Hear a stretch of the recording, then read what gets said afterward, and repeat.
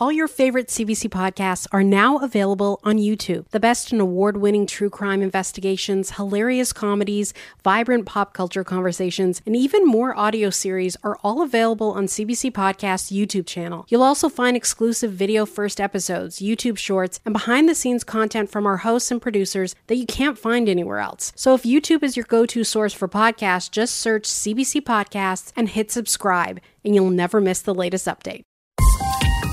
This is a CBC podcast. Hey, I'm Tom Power. Welcome to Q. Today on the show, when you think about it, lots of the biggest bands and musicians in the world have that one album that takes on a life of its own. That one record that becomes a legendary milestone, and the stories around how it was made become almost mythical. Like Fleetwood Mac and Rumors, or NWA and Straight Outta Compton, or for U2, the Joshua Tree. And in Canada, for the legendary country rock band Blue Rodeo, it's their album 5 Days in July. And here's why. Up until that point in 93, Blue Rodeo were a heavier band, like louder guitars, like a rock band with a little bit of country music in there. They sounded like this. Oh, you got to try. She sees the world through rose-colored glasses.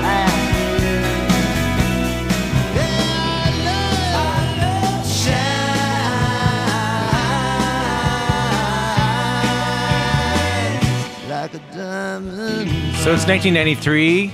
You go down to the record store. You buy the new tape from Blue Rodeo. You unwrap the cellophane. You put it in your car stereo. And right away you hear something different.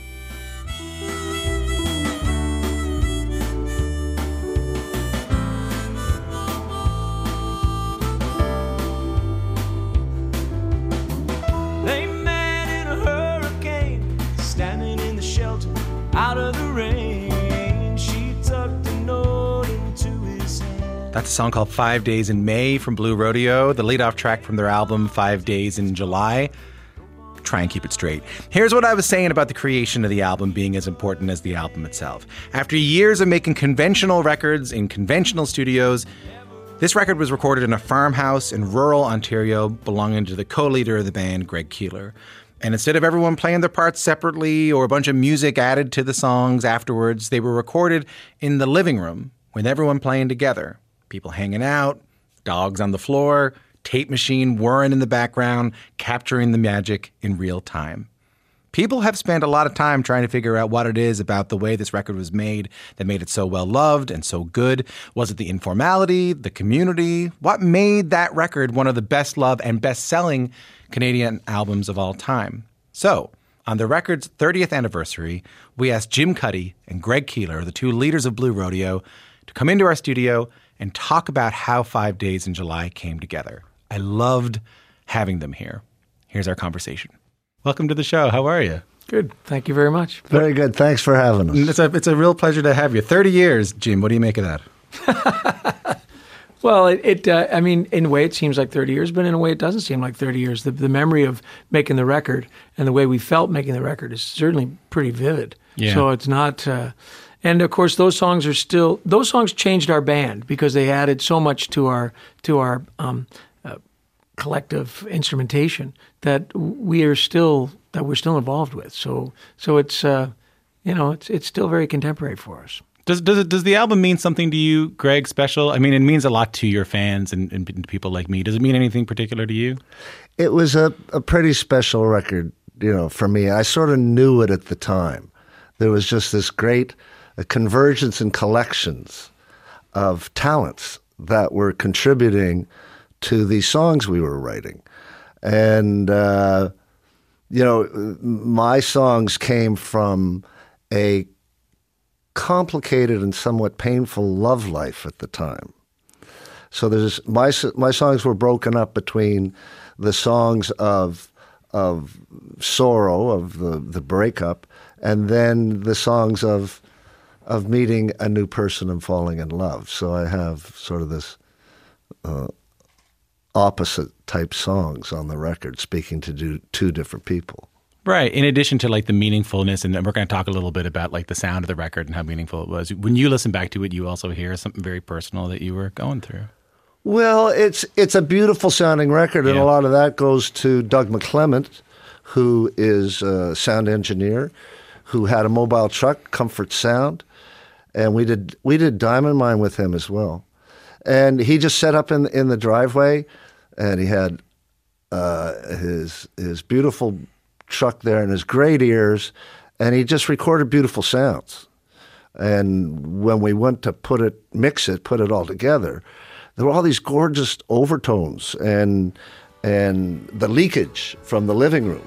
Right, it spreads the sound around in a sort of a oral illusion. You know, it's very 3D in its rawness. We could watch the spaceships, maybe they'd take us on a trip to that never-ending sky, to that wide endless night. It was a different record than the ones you were making before, Jim. Like how were you guys feeling before you made this record? That's a leading question. You know how we were feeling. I don't know how you were feeling. No, you weren't? Oh, no, okay. No. So I'm sorry, because I thought that was part of the legend. We had been touring. We'd been touring Lost Together, and that was an incredibly exhausting tour. It was our loudest tour. Yeah. That was a tour where we gave out earplugs at the merch desk, and at the end of the night, we would ask how many people left because of the volume. That loud, and really? If it was fewer than 20, we thought, yeah, we did okay. So we were both double Voxes. Right. Excuse me? I was not a double Vox. You were a double Vox. What were you? I just had one Vox. At that point, I hadn't even double amped.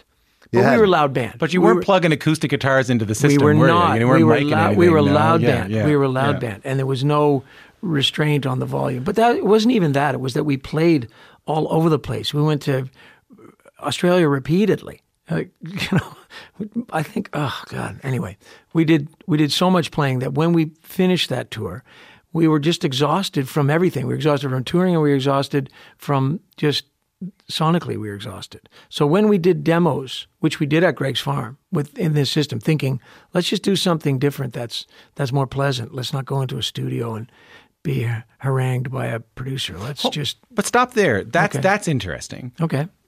It's more common now. Mm-hmm. It's more common now for home recording gear to happen. It didn't happen a lot back then. Yeah. I mean, we can talk about historical records that were made that way. If you don't skip over, we didn't want to go into a studio with a producer. Well, why not? What was going on? I think that we had felt that we were not in complete control when we were in a studio, paying a lot of money, worried about budget, and not having complete control over everything. Like after we made Outskirts, we kind of wanted to take the process over ourselves entirely. Yeah. And also, we just needed a break. We did not want to go into a business atmosphere. We wanted to go somewhere where that was enjoyable and fun, and Greg's Place is that. And was. It still is. It's still nobody's welcome anymore. But at that time, it was very welcoming. At that don't time. show up at the door listening to this. Well, you can get through the gate. Yeah, but we just wanted to do something. It was the summer, and we just wanted to reward ourselves for all the work we've been doing. And initially, I mean, Greg says he knew from the beginning it was special, but initially, what we were doing was doing a side record. We told the record company, we don't want the big budget. We just something smaller. We just do this as a side project, and then we'll come back and do a real record for you. I want to play one of the songs. Can we do that? I think that's your CBC.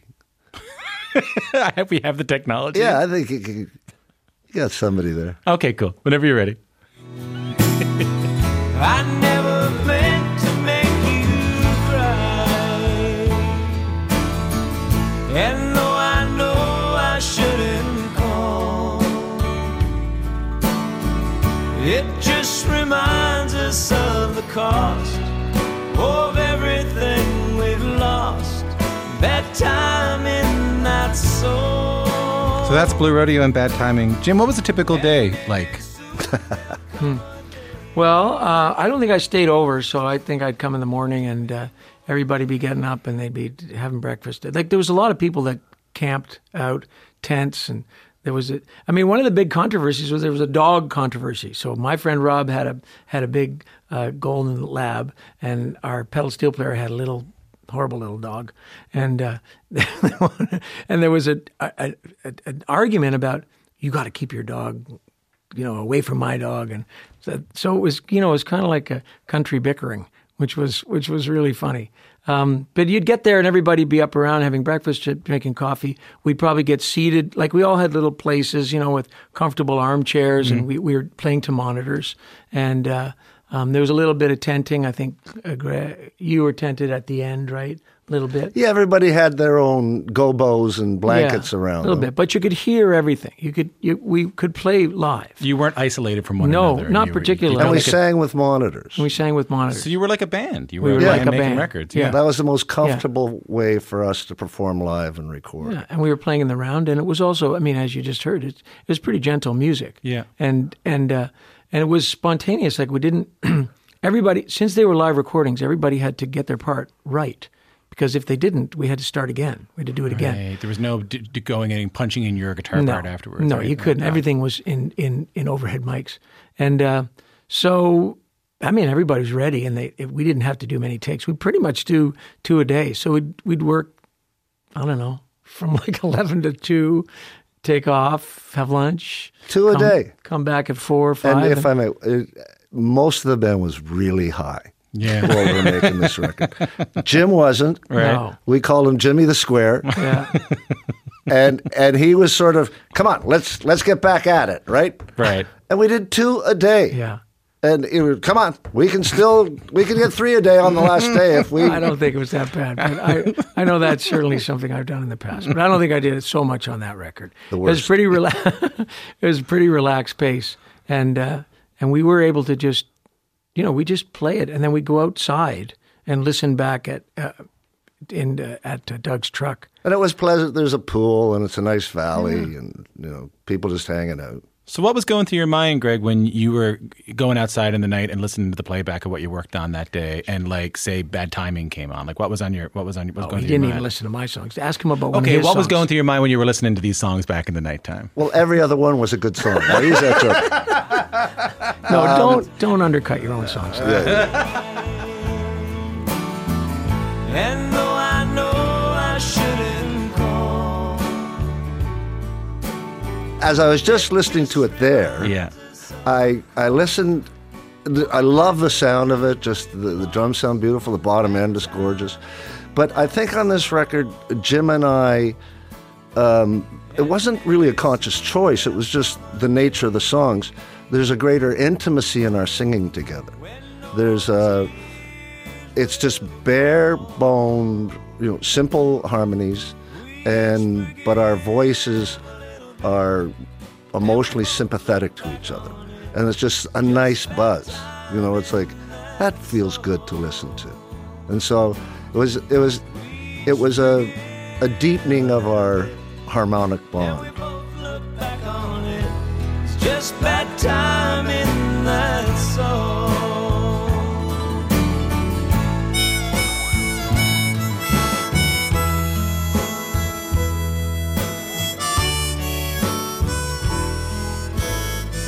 All right, Jim, were you listening to in the nighttime going like, I wonder what people are going to think about this? It's really different? No, I think that I really went into it thinking this will be a very enjoyable, smaller record for us. And then we'll go back to And then we'll go back and do more electric stuff. When I remember listening, I don't know why, but I think we must have done Know Where You Go early, because I remember listening to it outside. And the truck is small, so I had to listen outside of the truck. And it was the first time I ever recognized that acoustic instruments recorded are just as powerful as electric instruments recorded. Like that's a great equalizer, putting it down on tape. And it was magnificent. I thought, wow, this is really something. And it didn't occur to me that we needed to bring the record company out and say, oh, this is going to be really special or anything like that. But I thought, whatever this is going to become, it's going to be something that's really, really good. And nothing can compare to how I feel when I'm by your side. Tom Power. You're listening to my conversation with Jim Cuddy and Greg Keelor from the band Blue Rodeo. We're talking about their legendary album, 5 Days in July, which came out 30 years ago. So in this next part, we talk about making acoustic music in the era of like the MTV Unplugged concerts, which were a big deal at the time. And we dug up a little surprise for Jim Cuddy. Take a listen. I have a clip I want to play you. So this record came out during the era of like the Unplugged, MTV Unplugged era of the early 90s. And I know that was never really part of your calculus to make something like that. I want to play something Jim told the CBC in 1993 about that. Take a listen to this. If there's a really negative connotation, it's that it appeals to a certain listener that just can't stand the volume, and then you worry that what you've done is taken that final step down to softening your music, and you are forever relegated to elevators. Right. You're there. All right. That's Jim Cuddy in conversation with Peter Downey on Morningside from almost 30 That was a ago. Jim impersonator, if you ask me. That was it, very nasally. Yeah. But it sounds like you avoided the trap, though. You were a little nervous about making elevator music. I guess so. I mean, I think that just sounds like in retrospect, but it never occurred to me when we were making it that we were making elevator music. But the first time I heard Try in an elevator was one of the happiest moments of my life. Sure. I couldn't believe it. Yeah. And then to hear it at grocery stores and stuff. Grocery stores is the big one. Oh, yeah. And you look around thinking, do you know this is me? You know that we're part of your brainwashing right now? Yeah. So at one point you aspire to be elevator music. But I guess that was a big part of Unplugged, but that's certainly not what we were doing. But we didn't have a huge background of knowledge in acoustic music. Right. We didn't have even when we assembled all these instruments. I'd never played harp before. I just learned how to play harp to do this record. That's really interesting to me because that's how I see Blue Rodeo. Blue Rodeo to me are an acoustic guitar and an electric guitar band, like a mandolin and a Stratocaster band. You know, we became that. It took us years. I want to play another clip from the record. Just take a listen to this. What's going on? How did it get so wrong?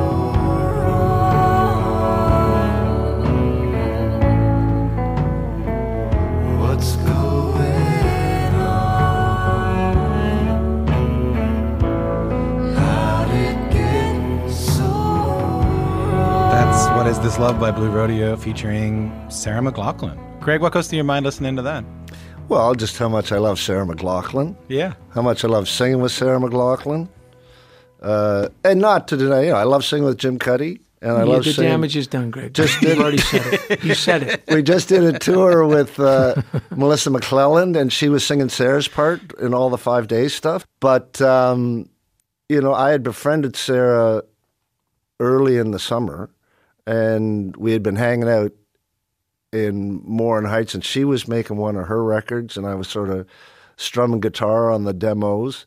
And then she came over to my place and sang with us, and it was just it just took it up a bit. And also it made it different in a special way. That and Sarah McLachlan wasn't Sarah McLachlan. I was about to ask. She wasn't quite Sarah McLachlan. No. Right. You know what I mean, right? She wasn't. Yes, of course, yeah. But I think she was the on record her she way. was making, fumbling towards ecstasy was what made her the Sarah McLachlan you're talking about. Yeah. Right. Kiss you so hard, I'll take your breath away. Did you when you say it brought you up another notch, like a good take? The bar for a good take gets raised when Sarah McLachlan's on the record. Is that what you're saying? Well, to a certain extent, there were just people like Ann Bourne playing the cello. That was just a casual invitation, and we sit down to do this song, and she plays all these harmonics that just change the sort of landscape. I guess that's what this record is a different landscape for us. It's almost dimensionally different. And then the band's in the living room. Sarah and I were in the kitchen behind a sound blanket, And, you know, we're singing these choruses, and I remember a person opening the kitchen door, walking in, not really paying attention, looks up and goes, oh! And then runs out and you can hear the door slam. And you can actually hear the door slam on the record. You know, it hasn't hit me yet, you can hear the neighbor's dog barking. You know, those sort of things I really enjoy.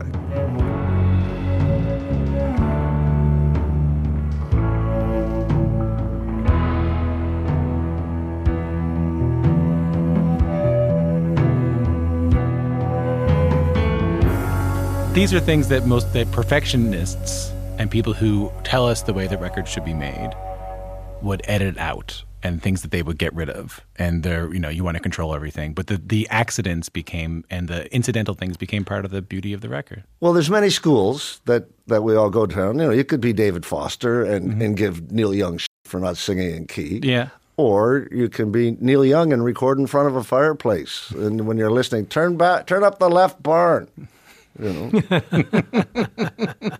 that's wherever you're placed. When you mentioned earlier, you said, I'm not going to bring the record label out to this. You know, I thought we were making just sort of we're making a quiet record before we make our next big record. When the time came to get this thing out and put it out, was there any trepidation inside the band or outside the band in putting this thing out? No, we knew at that point. I remember driving out to Greg's place with Kim Cook, who was the head of, I guess he was the head of... Food. No. Catering. No, he was probably head of radio. He was the head of so many things, but I think he was the head of radio then. Mm-hmm. So anyway, he said to me, I've been listening to this record and it's really powerful. And I was nodding because I kind of knew that. And I think that was our first indication that it was going to be... It wouldn't be a tepid release. It would be a full on. This is something different, and it's really good release. Did that happen? Mm-hmm. What changed for the band after the record came out? Well, I don't think that we really noticed the change because we'd already had. I mean, Lost Together was a pretty successful record, and when this came out, I don't even remember what was the first single. 5 Days. 5 Days was the first single. Yeah. So you I know insisted. I'm sure I didn't. Oh, no. Anyway. That was forceful. Okay. So I insisted that it would be 5 days. But, I mean, it just rolled together with videos and you know, obviously Hasn't Hit Me Yet was a video of the year and all that kind of stuff. Hey, I guess it hasn't hit me yet. I fell through this crack and I So it really rolled out with a lot of pretty initial impact and success. So, but I don't even think that wasn't even what we were paying attention to. We wanted to devise this tour that was going to be that's when our stage setup became like a living room. We had rugs and we had lamps and couches. That was nice. Yeah, it was great. So we wanted to replicate Greg's living room on the road. So we had a whole truck that was just full of rented living room furniture. And I know that we went out to smaller places than we could have played. So we played theaters that we thought were really homey and would be really nice. Hey, I guess it hasn't hit me yet. It's the first part of my conversation with Jim Cuddy and Greg Keelor from the band Blue Rodeo. Coming up, we talk about why their album 5 Days in July is a monumental moment for them as well as their fans. Pay attention to that word I used, monumental. And we have our yearly group therapy session. Plus, Chaos debuts some new music. More Q coming up.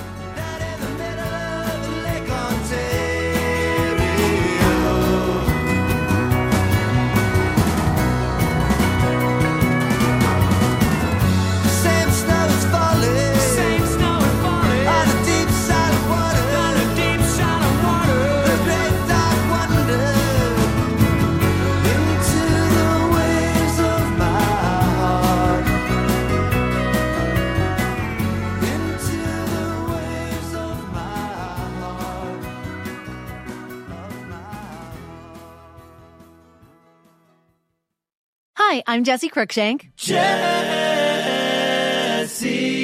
Cruikshank. I host the #1 comedy podcast called Phone a Friend. Girl, Let's phone a friend. Not only do I break down the biggest stories in pop culture with guests like Dan Levy and members of NSYNC, I do it with my own personal boy band singing jingles throughout. Because it's my show. It's your show, girl. New episodes of Phone a Friend. Yeah. Drop Thursdays wherever you get your podcasts. So work it, girl, yeah, work it. Okay, that's enough.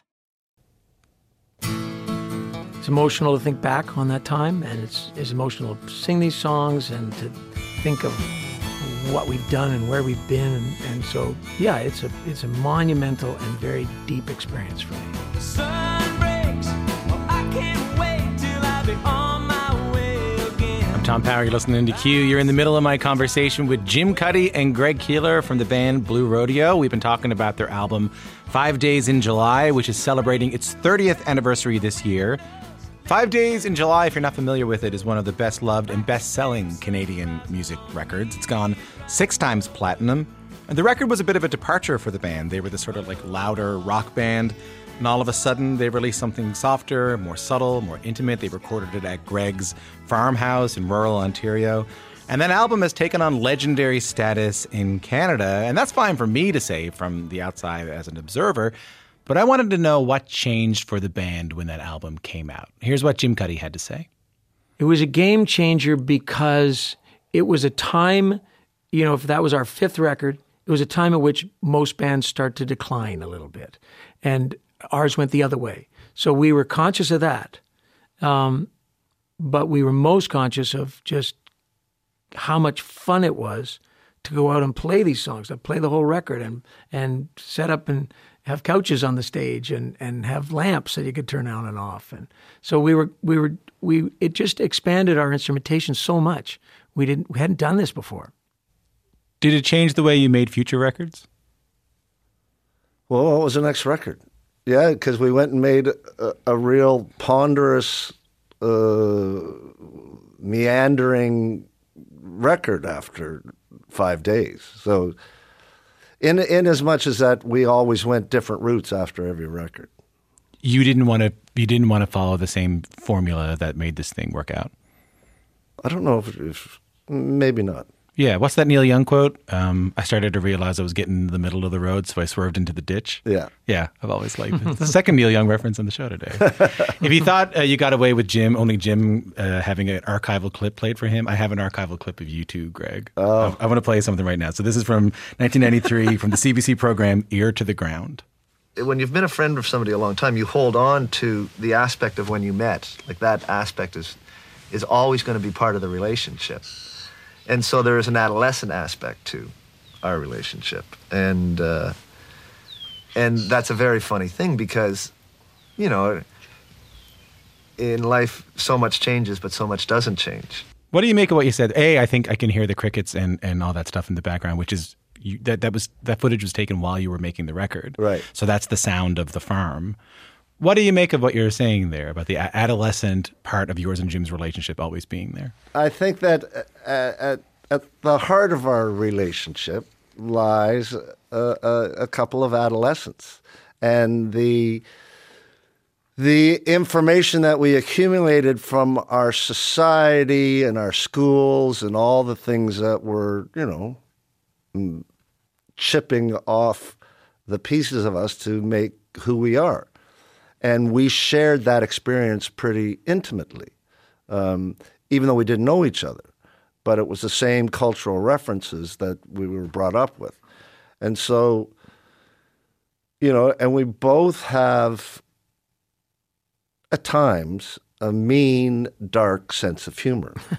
And we're often only tolerated by each other. And people will leave the room, because they don't want to get in our crosshairs, mm-hmm. and they just get tired of us going on about, nonsense.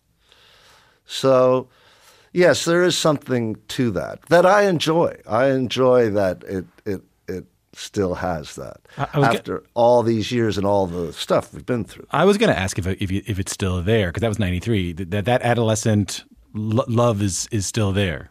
Very much so. Jim, what do you make of it? Well, I will tell you that we only talk about our relationship when we come on this show. We've done it damagingly and we've done it positively. But I get paid by the label. Yeah. Kim Cook pays me to come on in, and God. This is covered through OHIP. You don't know that. Yeah. Yes, I think it's true. We do share a bit of a cruel sense of humor, and it's hard for people. But we don't really turn it on each other anymore. We are much, much older now, and that's 30 years ago. And so we occasionally gang up on somebody a little bit, and that's kind of fun and funny, but we pull back. We catch ourselves. If we see tears, we pull back, and we don't want to hurt anybody. But, I think that there's so many things that bond us. We certainly have had this crazy experience together that can only really be shared with each other and with our fellow bandmates. And, we have the beauty of making music, and that's incredibly rejuvenating every day. You did it. You did your once a year talk about your relationship on the CBC. Well done, do you everybody. Do you remember the first time we did with Tom? Yeah, it was my first day. It was his first day. And he asked, Jim, can you say something nice about Greg? Which I did. And you did. You went on. And I was, in my own defense, I was in a high diabetic state. Why do we have to go over this again? Because I remember this distinctly.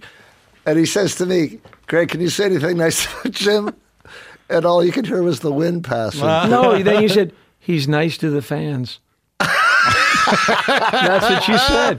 That's what you said. He's nice to the fans. I think I said something about, Greg is such a maverick. He leads us forward. He's always trying things out. He's nice to the fans. Oh, that was terrible. Huh? You say, and then you went on to say, from what I remember, is no, that's all he said. He said, I don't know. He said, I don't know, man. I don't know, or something like that. And I said, and I was 27, and your first show, my first day on the job, and really? My first day on the job. Why did you ask us about our relationship? Because it was my first day, and I didn't know any better. But and I remember saying, and it got written up in the Toronto Star that I said, well, I said, Greg, sometimes when you don't have anything to say about your friend, it just means that the way you feel about them is so strong, it goes beyond words. And the Toronto Star writer wrote, he adeptly saved the moment. In some ways, that sealed it off. That's good. It's a monumental. I'm going to ask you this, each of you, this before we go. It's a monumental album to me. It's a monumental album to Canadians. It's a monumental album in this history, and it'll be in one of these albums that's talked about in the great history of Canadian records. It's going to be talked about in the same way the Harvest gets talked about. It's going to be talked about, in the same way the Fully Completely gets talked about. It is talked about that way. Is it a monumental record for you? I'm going to start, Jim. I'll start with you. Yeah, it's a monumental record to me, and I see the way, because we've just been doing this tour, I see the way that it affects people, and it's surprising, and it's emotional to think back on that time, and it's emotional to sing these songs and to think of what we've done and where we've been, and so yeah, it's a monumental and very deep experience for me. Greg? Monumental means what? Well, I guess akin to a monument, something that will last, something that has power, and something that stands up. That's a good definition. In the history. Did you think he was not going to be able to come up with that? Well, I didn't know. But No, he's a pro now. Come on. This is not his first day, Now, had you asked me that on my first day, I would have been out that door back to Newfoundland on VOCM. But I don't have to do that. Well, then I can only say that's flattering, right? And I guess I love the idea that we made a record that is in that place that you were talking about. Yeah. It's a little bit of a pinch me or, how can this be, But it's nice to know that something that you did will have some staying power with Tom Power. That's the name of this show. Yeah. But the way I think about it is that the years I've been doing this show since our first interview, it has robbed me, and I think in a really positive way, of what you're talking about there, Greg, my ability to make myth out of things. I think we ascribe a lot more myth to art than we maybe need to, and we talk about these things in these sort of extra musical ways that rob them of their simplistic beauty. That being said, I think we need to leave space for records for whatever reason, for when they came out, the time they came out, the way they sounded, the way the band's operated up until that point and the songs that were on it to have a lasting meaning to a lot of us. It's So beautifully put. I hope you can take that in, you know. Well, talking to like lots of like younger musicians, Yeah. you know, just how meaningful that record was for them, and Yeah. just you know, and I was shocked. I didn't know that. I just thought, but that it had an influence or has an influence on other musicians. That's very nice. I used to go steal it from my brother's bedroom when he would leave for the day. He would go out to like on a date or go to the mall or something like that, and I would go into his bedroom. And he hated when I went into the bedroom, and I would go in and steal 5 Days in July. And what form was it in? CD. CD. Yeah, and I would go into my bedroom and play it there, and then put it back in the case and make sure there was not a wrinkle. It didn't look like I took Good it. for you. And put it back. Congratulations on 30 years of it, and thanks for coming in for your yearly checkup. Thanks for having us, Thank Doctor. you very much, Tom.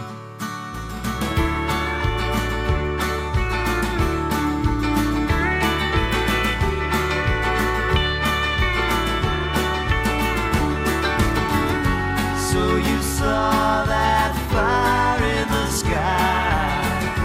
Well, I think that's so cool. And I know that nothing will change you. You are nobody's fool. Cynthia, won't you take me to Pyramid Lake with you? We could watch the spaceships. Maybe they'd take us on a trip to that never-ending sky, to that wide endless night.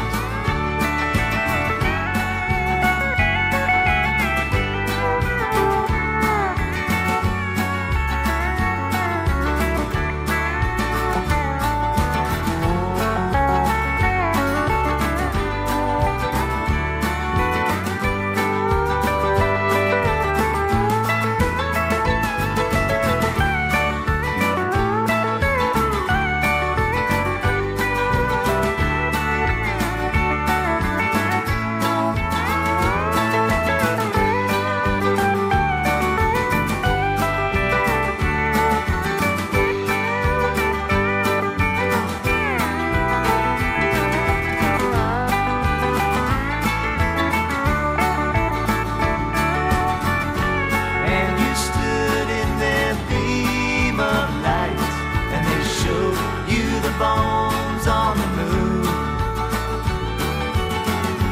Well, I hope I get to go there with you real soon. Cynthia, won't you take me to Pyramid Lake with you? We could watch the spaceships. Maybe they'd take us on a trip to that never-ending sky. It's Blue Rodeo and their song Cynthia. Before that, you heard my conversation with Jim Cuddy and Greg Keelor from the band Blue Rodeo. The 30th anniversary of their album 5 Days in July is now. The deluxe reissues are available on vinyl. Makes a pretty good Christmas gift. The band will be playing an anniversary show at Massey Hall in Toronto. Two of them on December 13th and 14th. I'll be there. Every day is Saturday night, but I can't wait for Sunday morning. Sunday morning. Every day is Saturday night, but I can't wait for Sunday morning. Sunday morning. Walking down blocks, pictures don't stop. Pictures inside my dome. This is not me. I'm just afraid to be here all alone. From 2006, that's Chaos with Sunday Morning off his album Atlantis, Hymns for Disco. My name's Tom Power. You're listening to Q. If you've been missing Chaos in your life recently and wondering why he hasn't been putting out new music, well, you're not the only one. He'll tell you in a minute that he's working on a brand new album that's being executive produced by Drake. Drake also wondering why we haven't heard new Chaos music in a while. You know what? I'm getting ahead of myself. The whole reason I'm telling you this whole thing is that Chaos is releasing a vinyl version of that record, Atlantis, along with a new companion album called Atlantis 2 that's coming up in February. And we were talking to Chaos, and he mentioned he has some new music that no one's heard yet. So we invited him to come on the show. We got him on the line from his farm. I think it's in Brooklyn, Ontario. Speaking of rural Ontario, we got him on the line to tell you where he's been and to play some new music. Here's Chaos. Welcome to the show. How are you? How you doing, brother? Good to hear from you. Nice to hear your voice. Nice to hear your voice too. So, back in 2006, when Atlantis came out, what were your hopes for that record? What were you thinking about that record at the time? It was really just a certain time in Toronto. You know, I started hanging out with a lot of.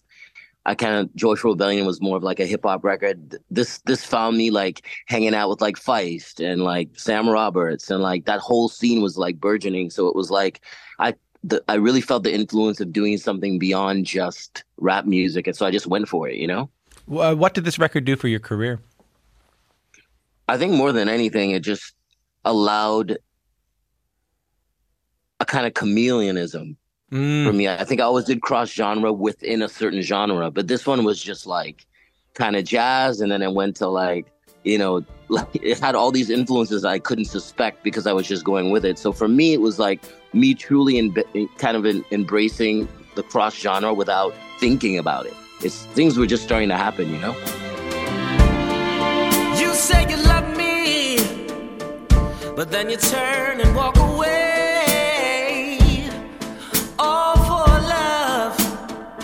Not even born yesterday. So what's got you thinking about this record again and revisiting this record now in 2023? You know what? I think the blues. I think people use the term R&B all the time, but no one ever says rhythm and blues. You know, you don't hear people saying R&R for rock and roll. They say the full thing. But for some reason, R&B is this term, but I'm like, is there really blues and R&B anymore? So it's influenced my writing. It's influenced my viewpoint of like where rock and roll is, and hoping that can kind of have a resurgence where country music is, the blues, rockabilly, all that music is kind of being not really lost, but it's not at the, you know, center of pop music. So I think just the color blue and Bob Dylan and Tangled Up in Blue and all of that. This song, Invulnerable, we're going to play on the show today. So help me understand this. This was a demo from around the time that Atlantis came out that you're now sort of reworking. Talk me through this song a little bit. Well, a lot of it is, you know, you have some chords, you have an idea, you revisit it a year later, it's still not there. 2 years later, okay, I got my head around it. Then the topic comes up. So it's just been building. It's a chordal idea that I've had that's been building for the last 16 or 15 years. So for me, it was finally good to sort of get a vocal idea down. When the label was like, do you have any music from that time? I went directly to that demo. She don't really love me, 'cause she puts all her friends above me.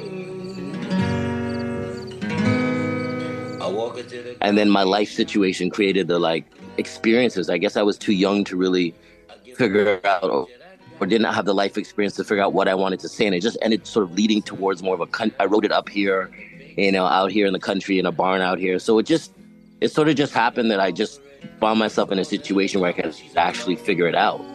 And when the sun comes up and the day reveals it's a bluff, you know she loved me most of all. My gun is in the holster and I blow them all away. Hey ho, I'm invulnerable. What is the song about? You know, I'm not going to do the whole artist thing. I don't want to say, and then like, nah, you know what I mean? I don't want to ruin people's perception. It's about a girl that I love who put me through a lot to see if she could put me through a lot, as it ends up being. And I made it through. So it's just the idea that you can sort of, if you stick with something, and if you love somebody, and if you basically become invulnerable and not quit and not respond or not be tit for tat or vindictive, you kind of love always wins in the end. Just to be cliche, you know what I mean? That's a beautiful thing, and it's a beautiful song, and it's a more acoustic song than I've heard from you in a while now. I just saw this Andre 3000 thing where he's like, I'm done rapping because I don't know what I'm going to be talking about anymore. I think as we all mature and grow up, I have lots of rap songs on my new record, but I think I'm embracing singing more now. And I think that's how I started, essentially, is going across the country with just an acoustic guitar. And I think that's where I'm back. Strangely enough, I find myself back to that point now. So I'm just embracing it. And it's something that you have to kind of bare your soul. And I think sometimes that's really hard to do. So you have to be in a place where you really want to be that naked. Speaking of Atlantis, not that long ago, you performed at Drake's hip hop celebration in Toronto at History, which is a culmination of some of the legends of Toronto hip hop and Toronto R&B all on the stage at the same time. I think you performed Sunday morning from this record, right, at that show? I did.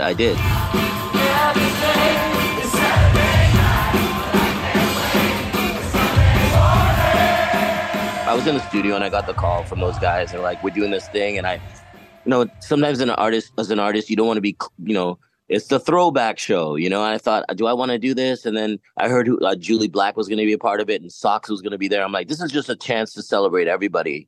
It's not really about me. So I showed up and because I was in the studio for the last couple of weeks, my voice was kind of well rehearsed. So I think I did a great show.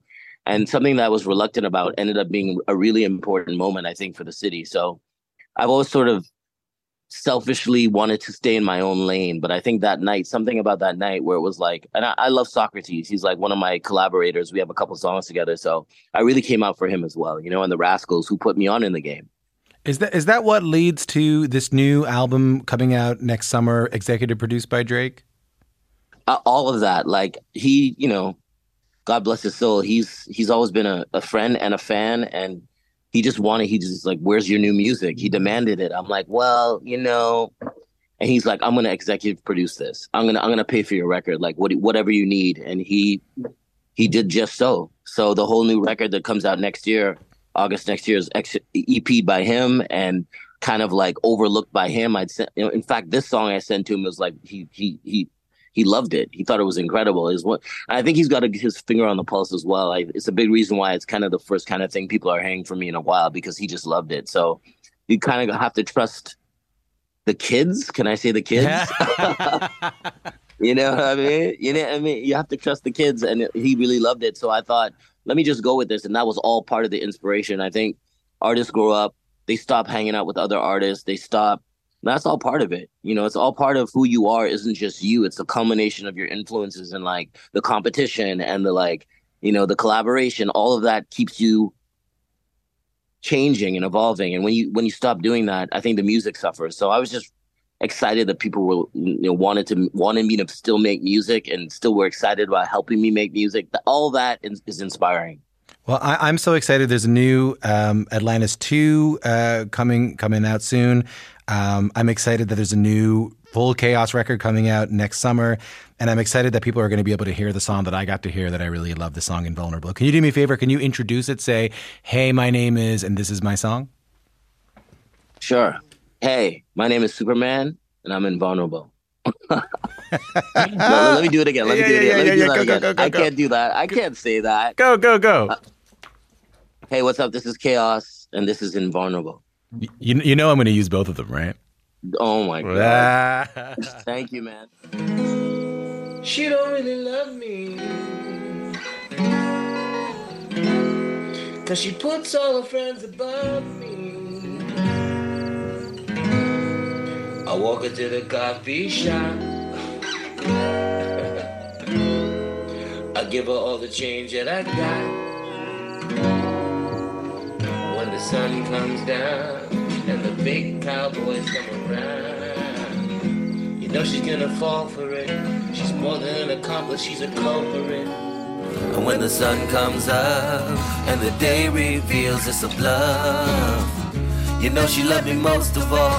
My gun is in the holster and I'll blow them all away. Hey ho, I'm invulnerable. Hell no, I never let us go. And hey yo, I got money to blow. But just know I'm invulnerable. She got a recipe for this ecstasy, but she's wild and free. Will the chaos be when she comes down? Nah, nah, nah, nah. And she won't clown with the rah, rah, rah. I wanna see her every day. Hey. There's new chaos in a song called Invulnerable. It's the first single off his upcoming album, Atlantis 2. If you're in Southern Ontario, you can catch Chaos DJ tonight at London Warehouse in London, Ontario with Shamir Anderson, and Saturday with Scratch Bastard at Montreal Warehouse, and the next night in Calgary at Sweet Loretta. That's it for Q this week. Q is produced by Ben Edwards, Vanessa Greco, Lise Hossein, Vanessa Nigro, Corey Najawan, Gloria Omateo, Mitch Pollack, and Catherine Stockhausen. Our digital team is Amelia Ekbal, Shuli Grossman-Gray, and Vivian Rashad. Our podcast producer is Caitlin Swan. Our director is Matthew Murphy. Our engineer is Sam Hashemi. Our senior producer is Beza Seifa. And our executive producer, steering the ship, as they say, is the great Anne McKeegan. My name is Tom Power. I'm the host of the show. If you want to get in touch with me, please send me recipes. I bought a bunch of frozen salmon. I don't know what to do with it. Drop me a line, q@cbc.ca. Air fryer, maybe? Put it in the air fryer. I feel like I'm just not going to cook it very well, and I'm not a patient man. Or drop me a line on Instagram. I'm at TomJoePower on Instagram. We'll see you soon. Later on.